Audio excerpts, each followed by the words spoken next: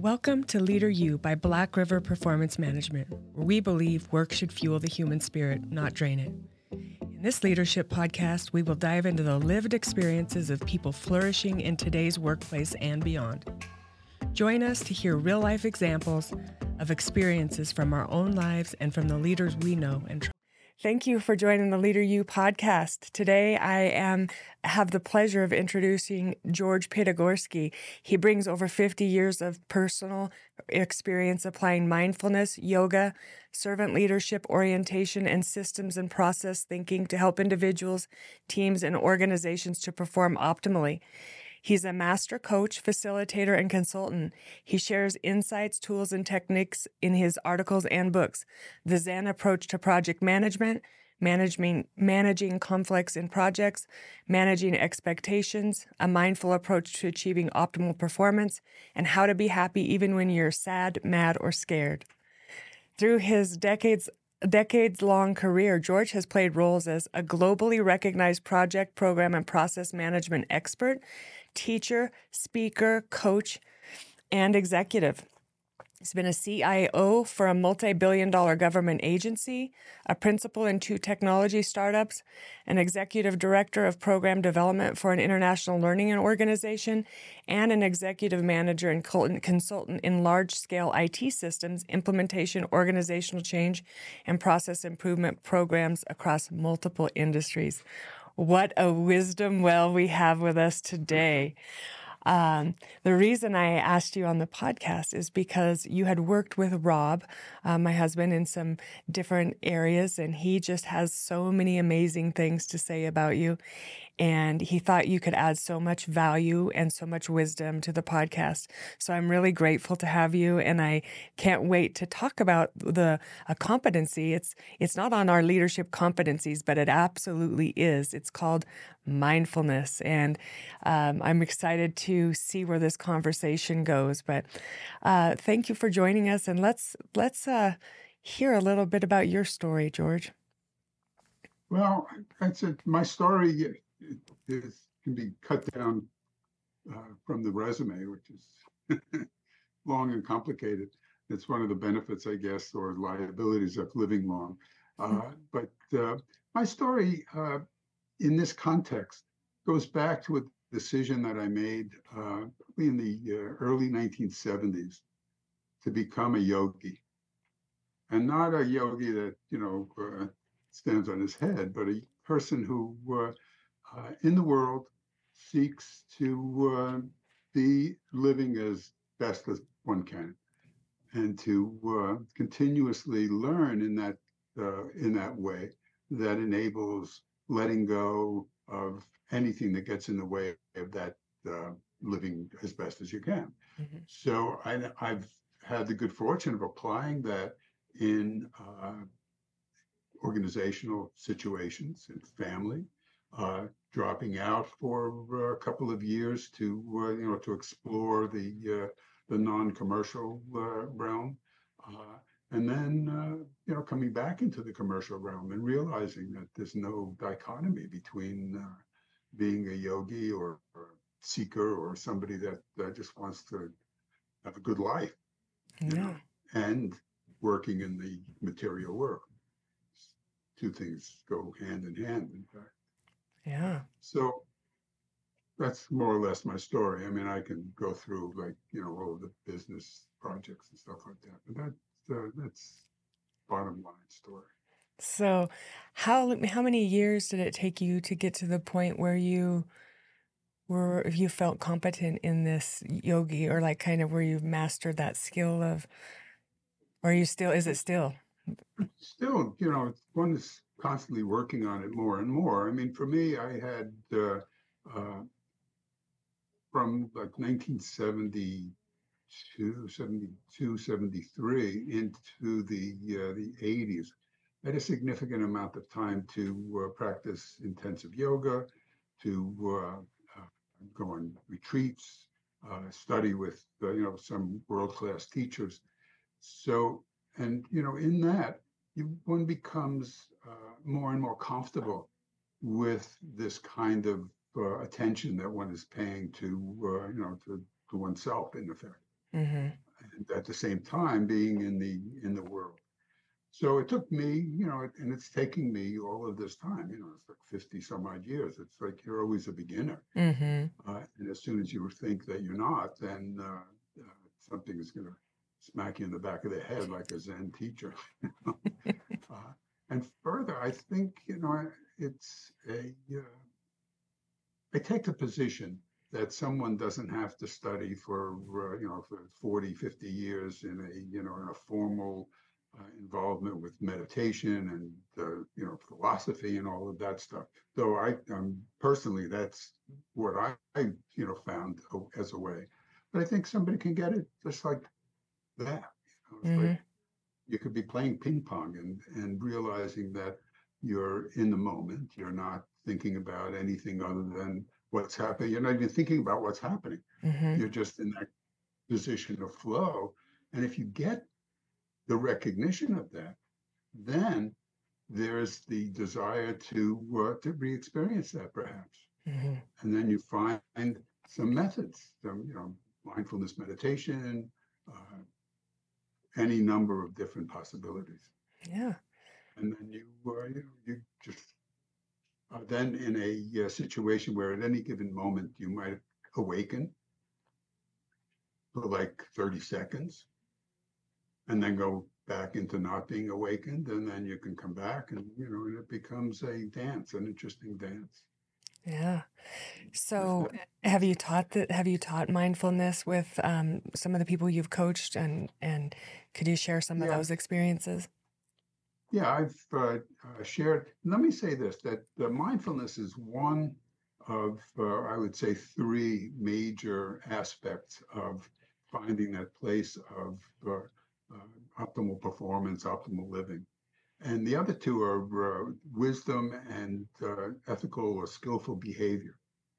So when what I've taught is I've taught mindfulness classes and done some videos and things like that just basically teach the technique Mm-hmm. and open up what mindfulness is as a quality of mind, a way of a part of the mind that everybody has. Mm-hmm. Everyone pretty much has the capacity to objectively observe whatever is occurring, and we do it more often than we think. Mm-hmm. So I've taught that, and I've found that people that I've coached, people that I've trained in other kinds of settings, teams and team building and stuff like that, I found that people can get the understanding and the capacity to do that very, very easily. Mm-hmm. And then that opens them up to the wisdom aspect and to the ability to see in a context of their lives where this capability to be mindful puts them. Mm-hmm. What happens when someone becomes mindful? And the answer to that in part is these capabilities of leadership. Mm-hmm. When one becomes mindful, one is usually more effective in interpersonal skills. Mm-hmm. Yeah, absolutely. Hmm? It's like self-awareness of what's going on. Mm-hmm. Exactly. So self-awareness is the starting point for emotional intelligence, and the underlying capacity for self-awareness is mindfulness. Mm-hmm. Yeah. So mindfulness enables self-awareness, and self-awareness enables emotional intelligence, social intelligence, and that is now giving me the capacity to influence others more effectively.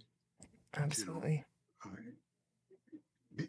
Interpersonally communicating and managing and leading and all of that stuff, negotiation, conflict, all of those elements of our interpersonal relationships become much more effective with this base of mindfulness.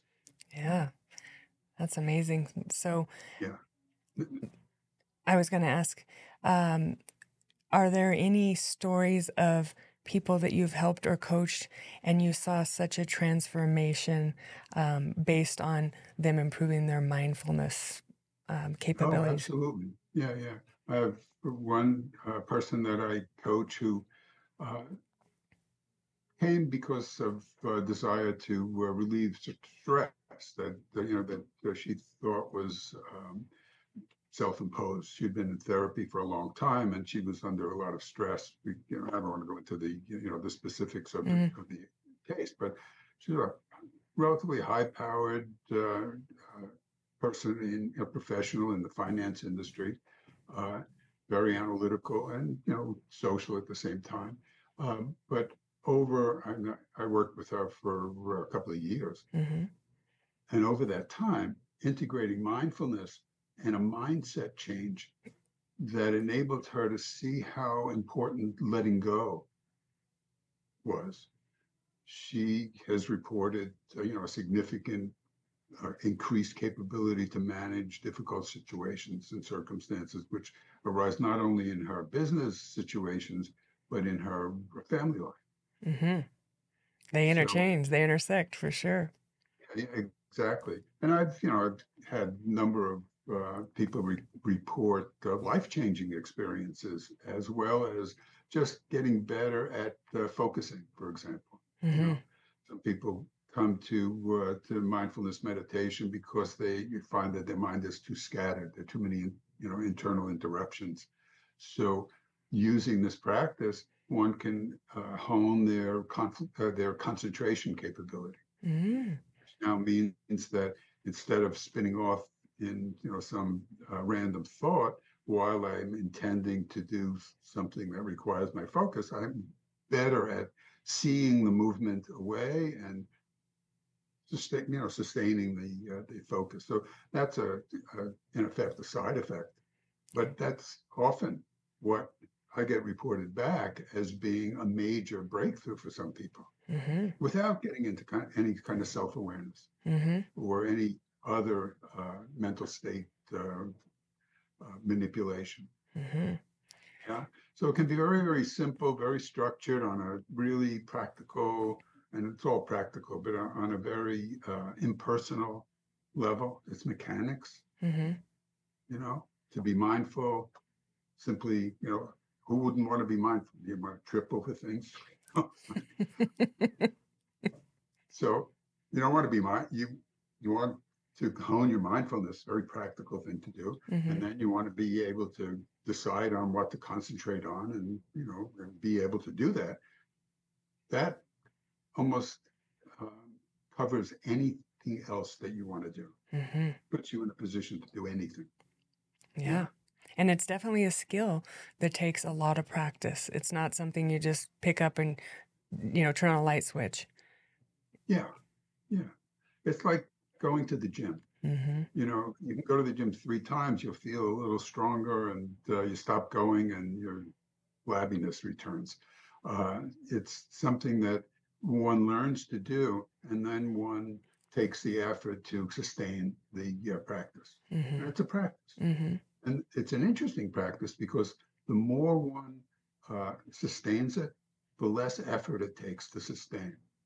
Interesting. It becomes something that kind of seeps into your life. It becomes a normal way of operating. So Mm-hmm. you're not actually adding any effort to be mindful. It's just you're mindful. Mm-hmm. And as that is occurring, and it occurs, more or less over time. It's not something that happens immediately, but you start to see that your mindfulness has become a habit. Mm-hmm.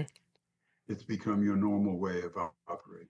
So how would you, I love this because I love like the power of habit, atomic habits, all that, like just creating little tiny shifts, little 1% shifts in the way that we do things. What would you say would be some great micro habits that somebody could start to incorporate into their daily practice? Yeah. And I break the meditation practice into two parts, formal and informal. So these day-to-day, moment-to-moment little tips, the phone rings. Instead of answering it immediately or starting to think about what you're going to say, let it ring 3 times And in that period of ringing 3 times, you're coming in contact with your physical sensations, your posture at that time, your breath,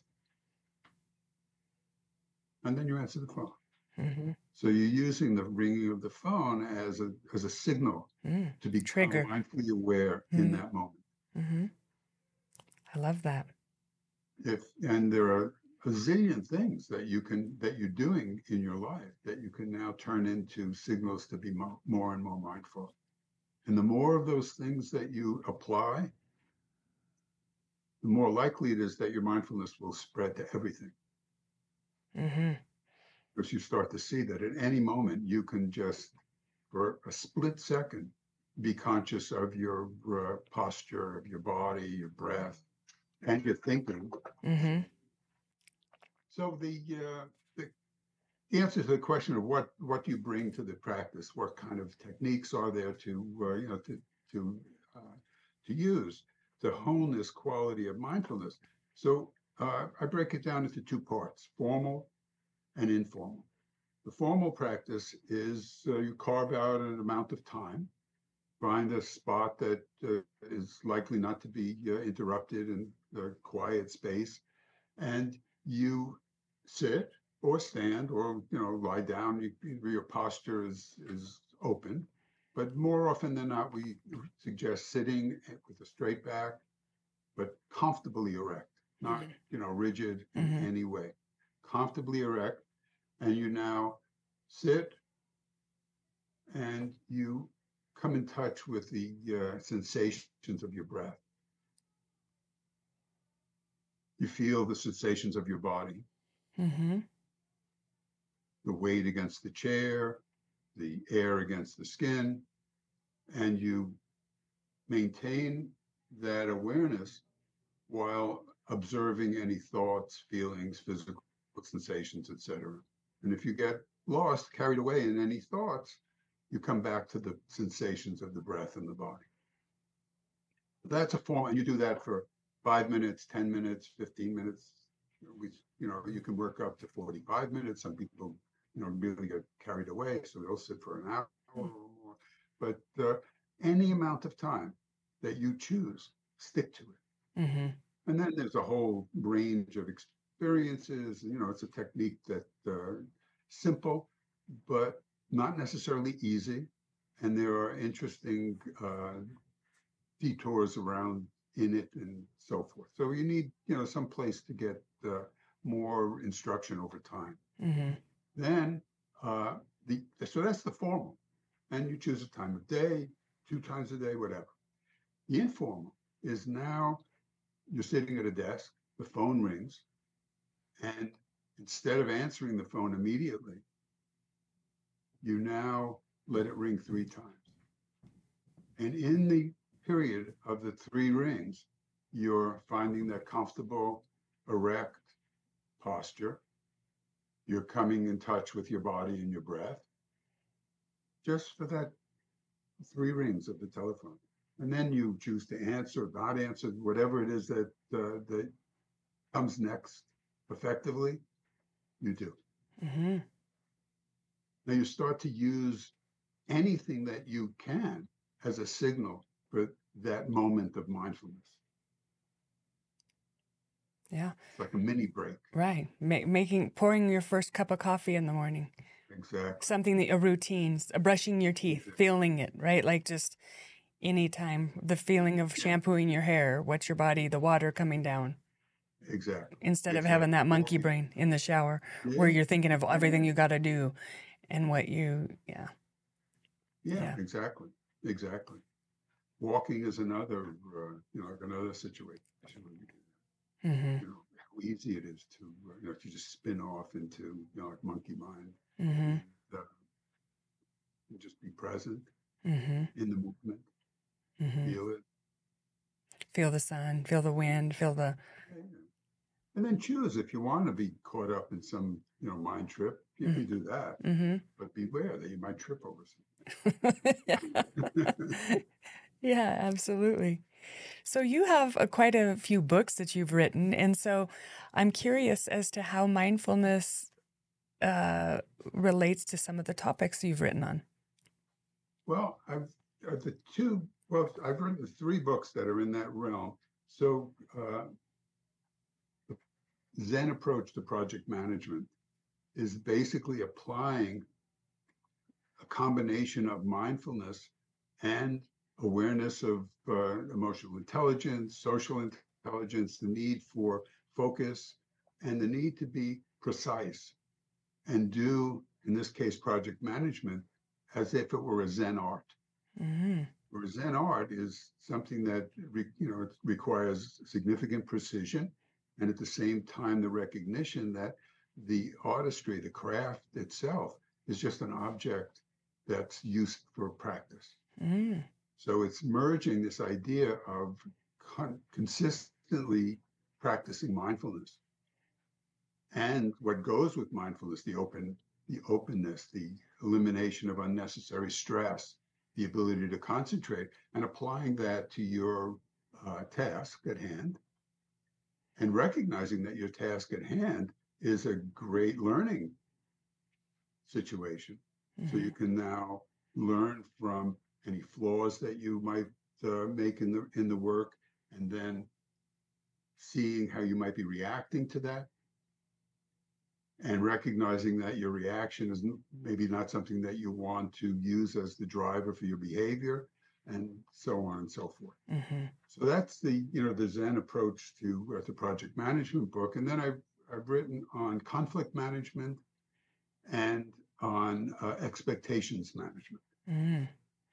In both cases, it's applying one's awareness of oneself and one's internal process, as well as awareness of others and their process, to the degree that you actually have access to that. Mm-hmm.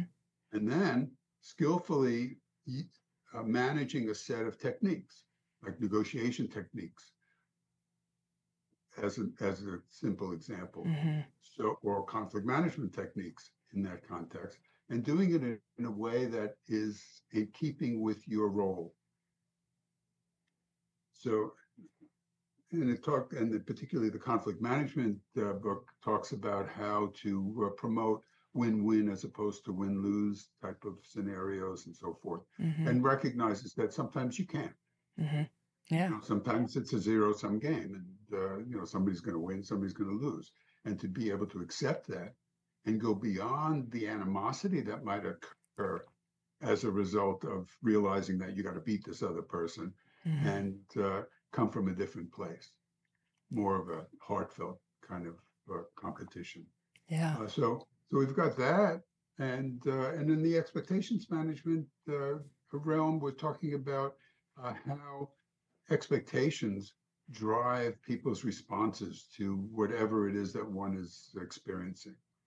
So if expectations are rational and one is aware of them as being expectations, then it's much less likely that one will get caught up in reaction type of behavior. Mm-hmm.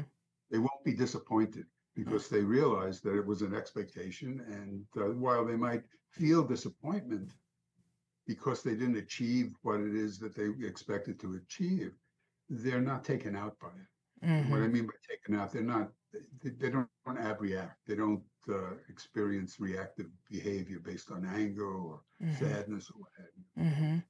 They don't hold on. Would you say that they might just still feel it, but then they move past it because they understand? They might, let's say it's a person and they had expectations that person would show up for them or do something more for them, and the person doesn't, and then they recognize the feelings of maybe they don't care about me as much, or maybe they don't like me, or whatever their thoughts are, all the spinning out on the thoughts. But maybe that they recognize, well, now I'm thinking all of this, and maybe this is the only capacity they actually have. Yeah. Mindfulness, what you just expressed, is a experience of mindfulness of one's feelings, one's internal process. Yeah. Mm-hmm. So There's nothing about mindfulness that says that there's anything wrong with that. That is what's happening. And part of remember I said that there are three components.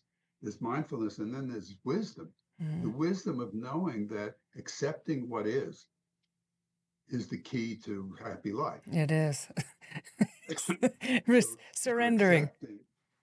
You're accepting the fact that you're experiencing these emotions, this reaction internally, but and if you get stuck in that and allow the emotions to now take over and drive your behavior, now you've shifted into an unskillful situation. Having the capacity to be mindful of it all and having the concentrative capability to choose what to do next, be able to sit with an itch. Oh, I love that. Be able to sit with an itch. I'm going to use that one because that's exactly what it feels like. And you want to respond. You want to say something. The ego wants to. I don't think you as the person, as the soul, as the being wants to, but the ego wants to react or respond. Yes. So now it's the other part of your ego that is decided to not let the part of your ego that is reactive take over, comes into play, and you now choose to, slowly let go of those feelings. It doesn't have to be, you don't want to push them away. To suppress them is unskillful. Yeah. But to allow them and let them take their course. It's one of my teachers talks about allowing everything in. You got a house with an open door, everything comes in, but you don't want to serve certain things tea. You don't want them to stick around, So they're going to come in, you see them, nice to see you, bye. That kind of movement of the mind, not getting stuck. I found naming them and tames them too. Naming them and taming, like, what is that feeling? Well, I'm feeling maybe like I don't belong or I'm not wanted. And is it a truth? I mean, sometimes just pausing and creating that space of, is that actually true? Or is that just a lens I've been looking through my life at because of circumstances or instances that have happened? Yes. Yeah, it's exactly that kind of approach. So labeling is a very useful way. It's a positive technique on the level that you're talking about, which is more the analytical aspect of it. But it also trains the mind to see feelings and experiences as objects. Because once I step back and start to see it all as objects, now I have the ability to see, well, where is this coming from? What's the cause? Yeah, the root cause. What's the cause, the root cause, and then there you go. And so as someone's learning to do this and practice it, I think it becomes, like you said, more of a habit. You don't have to work as hard, but in the beginning, it's the path of most resistance.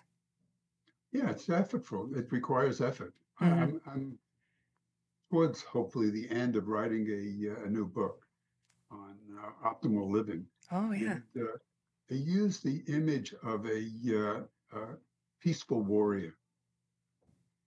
This quality of being able to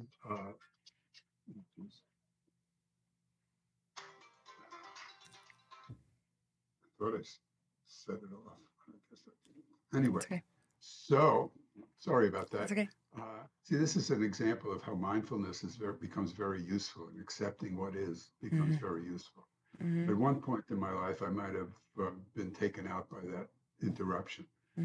Now, it's happened past. I don't want it to happen again, so I'm going to figure out how to turn off the sound of my phone. But anyway, it's just an example of how we live life in that way of not being reactive. Anyway, so the saying is that the effort in the beginning requires not only establishing some kind of time, a little bit of time, not so much time necessarily, but the effort of not scratching an itch. Significant. It is. And even more so, not acting out of anger if you tend towards that, Mm-hmm. is even more difficult. It is. So, and then on top of that, looking at the underlying, you mentioned root cause, looking at the underlying cause of these kinds of things is daunting. Yeah. A lot of people just don't want to do it. It's just too much scary stuff down there. Mm-hmm.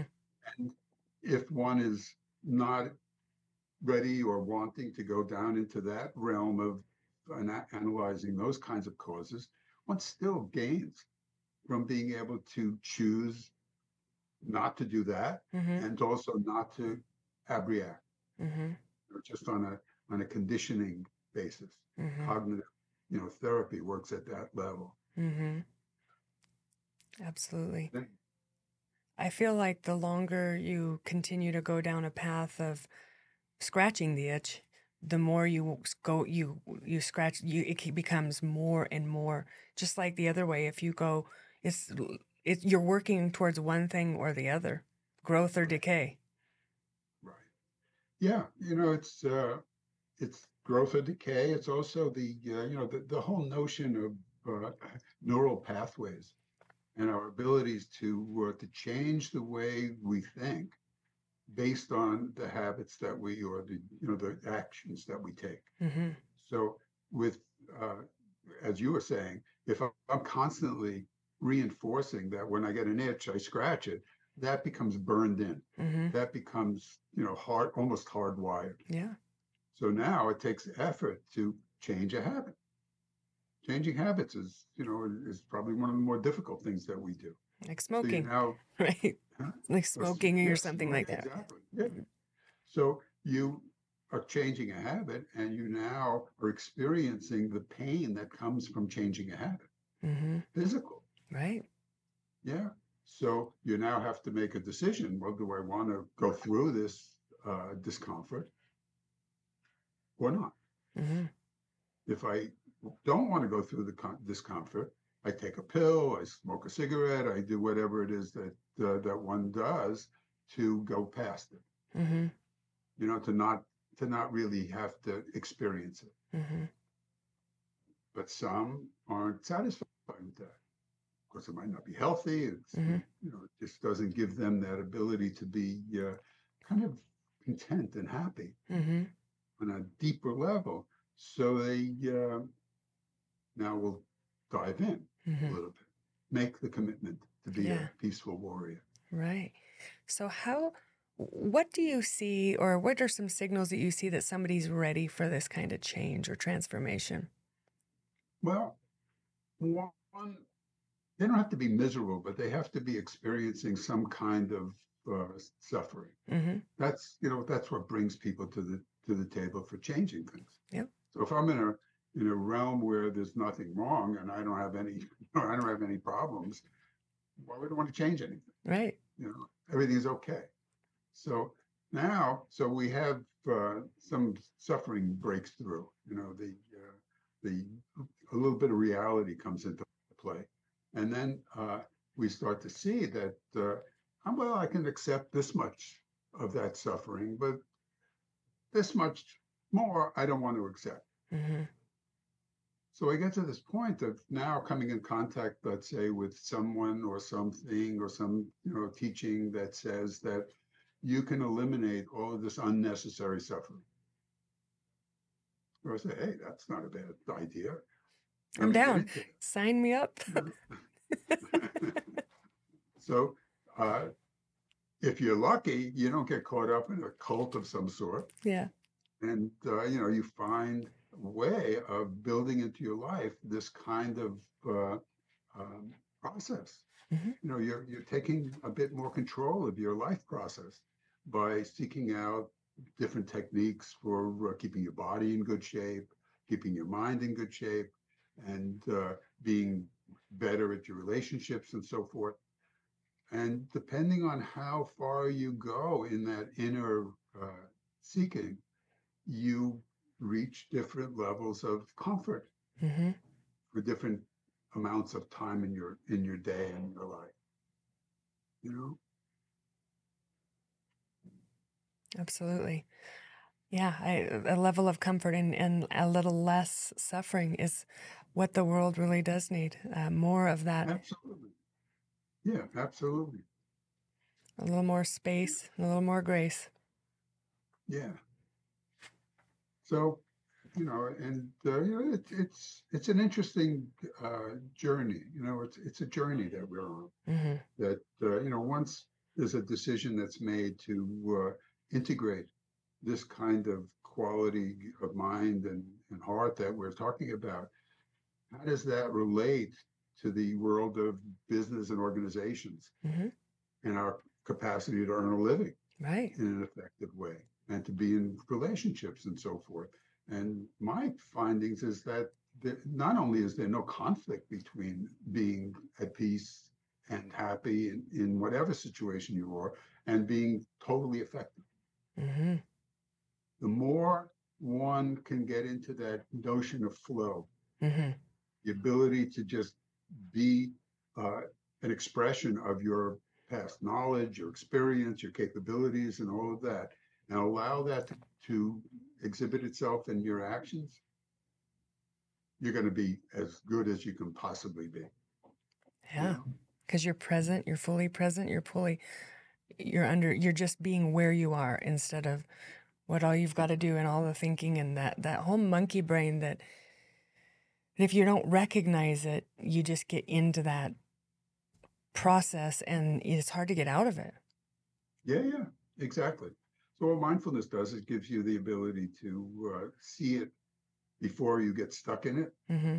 but also once you see it and are stuck in it, you bring the wisdom of knowing that it's temporary into play, as opposed to getting anxious about not being able to get at it, Mm-hmm. out of it. And then as it leaves and you become more capable of making an intention, you intend not to get there again. And it's just that training Mm-hmm. of the mind to see it when it's coming up Mm-hmm. before it becomes too difficult to change. Yeah. Because there's always going to be thinking like that. Yeah. You can't get rid of it. You can't get rid of emotions. I mean, we're human beings. This is the struggle, Yeah, right? exactly. Yeah. Exactly. But it's understanding techniques and ways to quiet the mind, get into the space of flow, having more and more.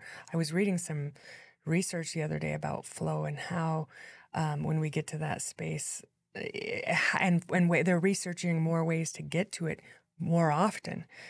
Yes. Do you Yes, have any of that? Do you have any information on that?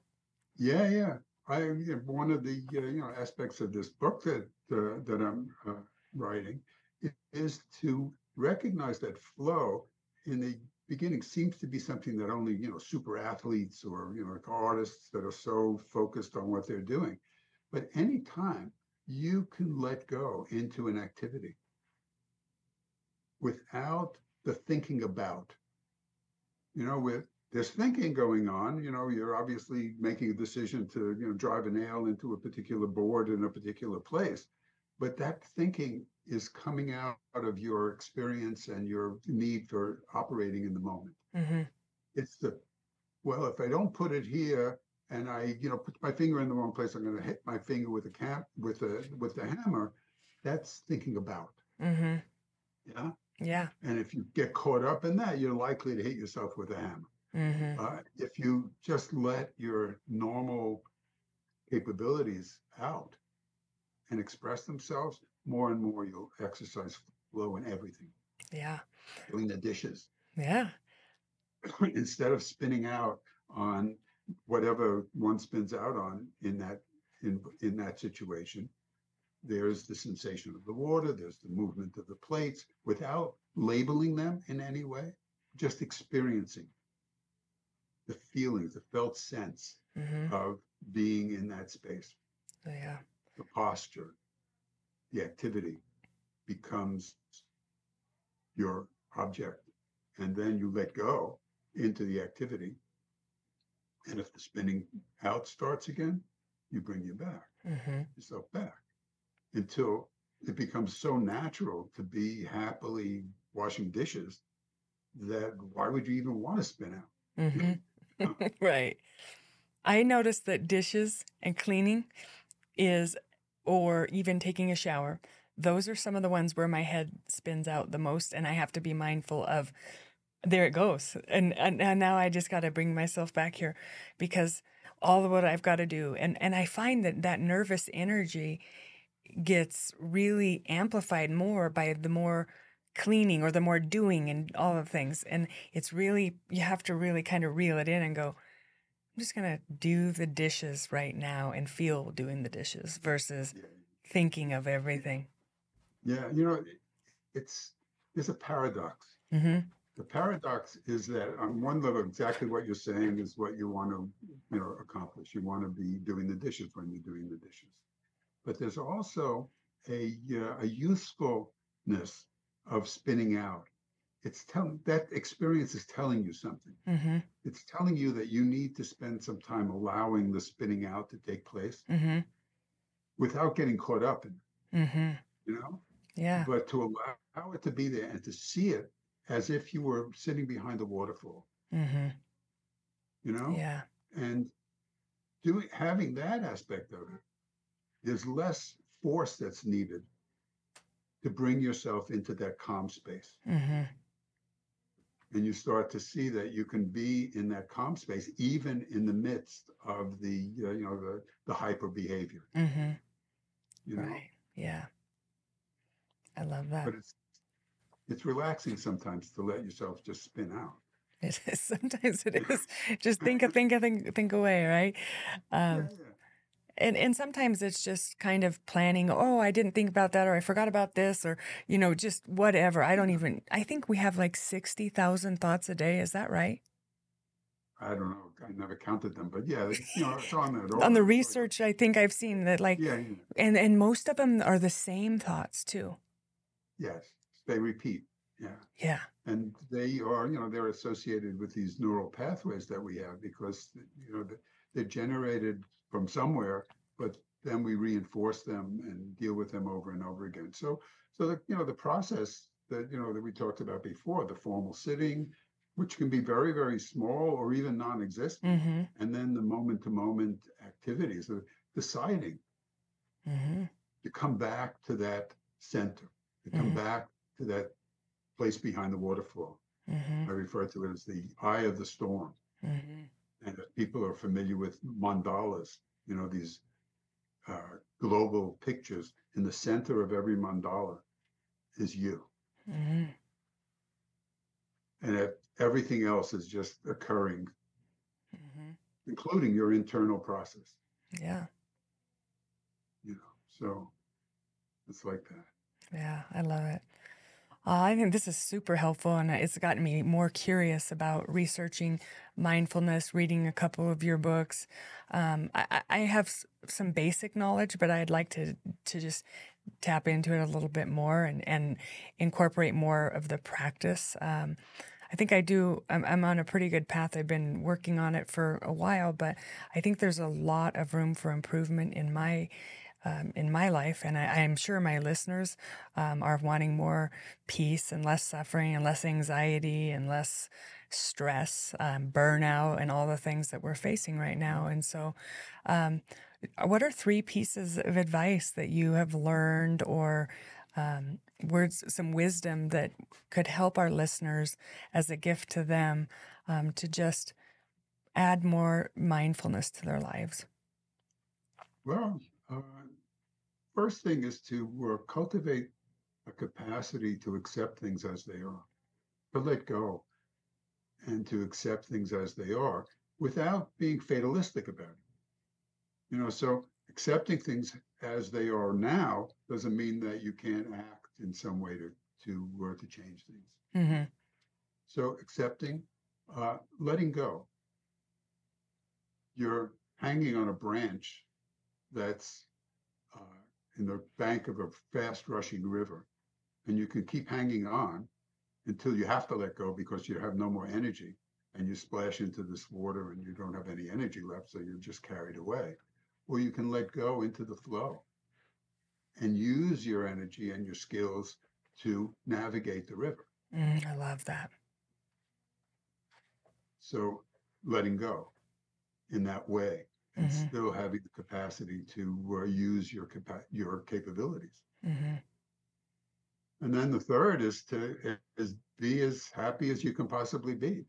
Find a place inside of you that is just so comfortable, so delightfully at peace that it becomes your home. And it's there. It's just a question of letting go of all of the stuff that keeps us from coming in touch and being in touch with that. Wow, there's so much wisdom here. I could, I might need to have some coaching. I'm here. It's incredible. I love it. And I really would like to get some of your books. And I'll get in touch with you after this podcast, but Yeah. I'm on Amazon. Yeah. Okay. Yeah. Well, I am so grateful for your time, and I know that you're your most valuable resource, and I know that our listeners will really appreciate these tips that you have given on how to, just how to become a little bit more mindful. Some books you gave some opportunities for them to explore and become more mindful, and actually explained it in a way where they can see how it actually works in the workplace as well. I think there's a disconnect for some people to understand how it impacts your personal life and your professional life. It's not just something that you can do at home, but you can practice it for 2 minutes at your desk. And before you make a decision, before you have a one-on-one with somebody, it's such a great leadership skill.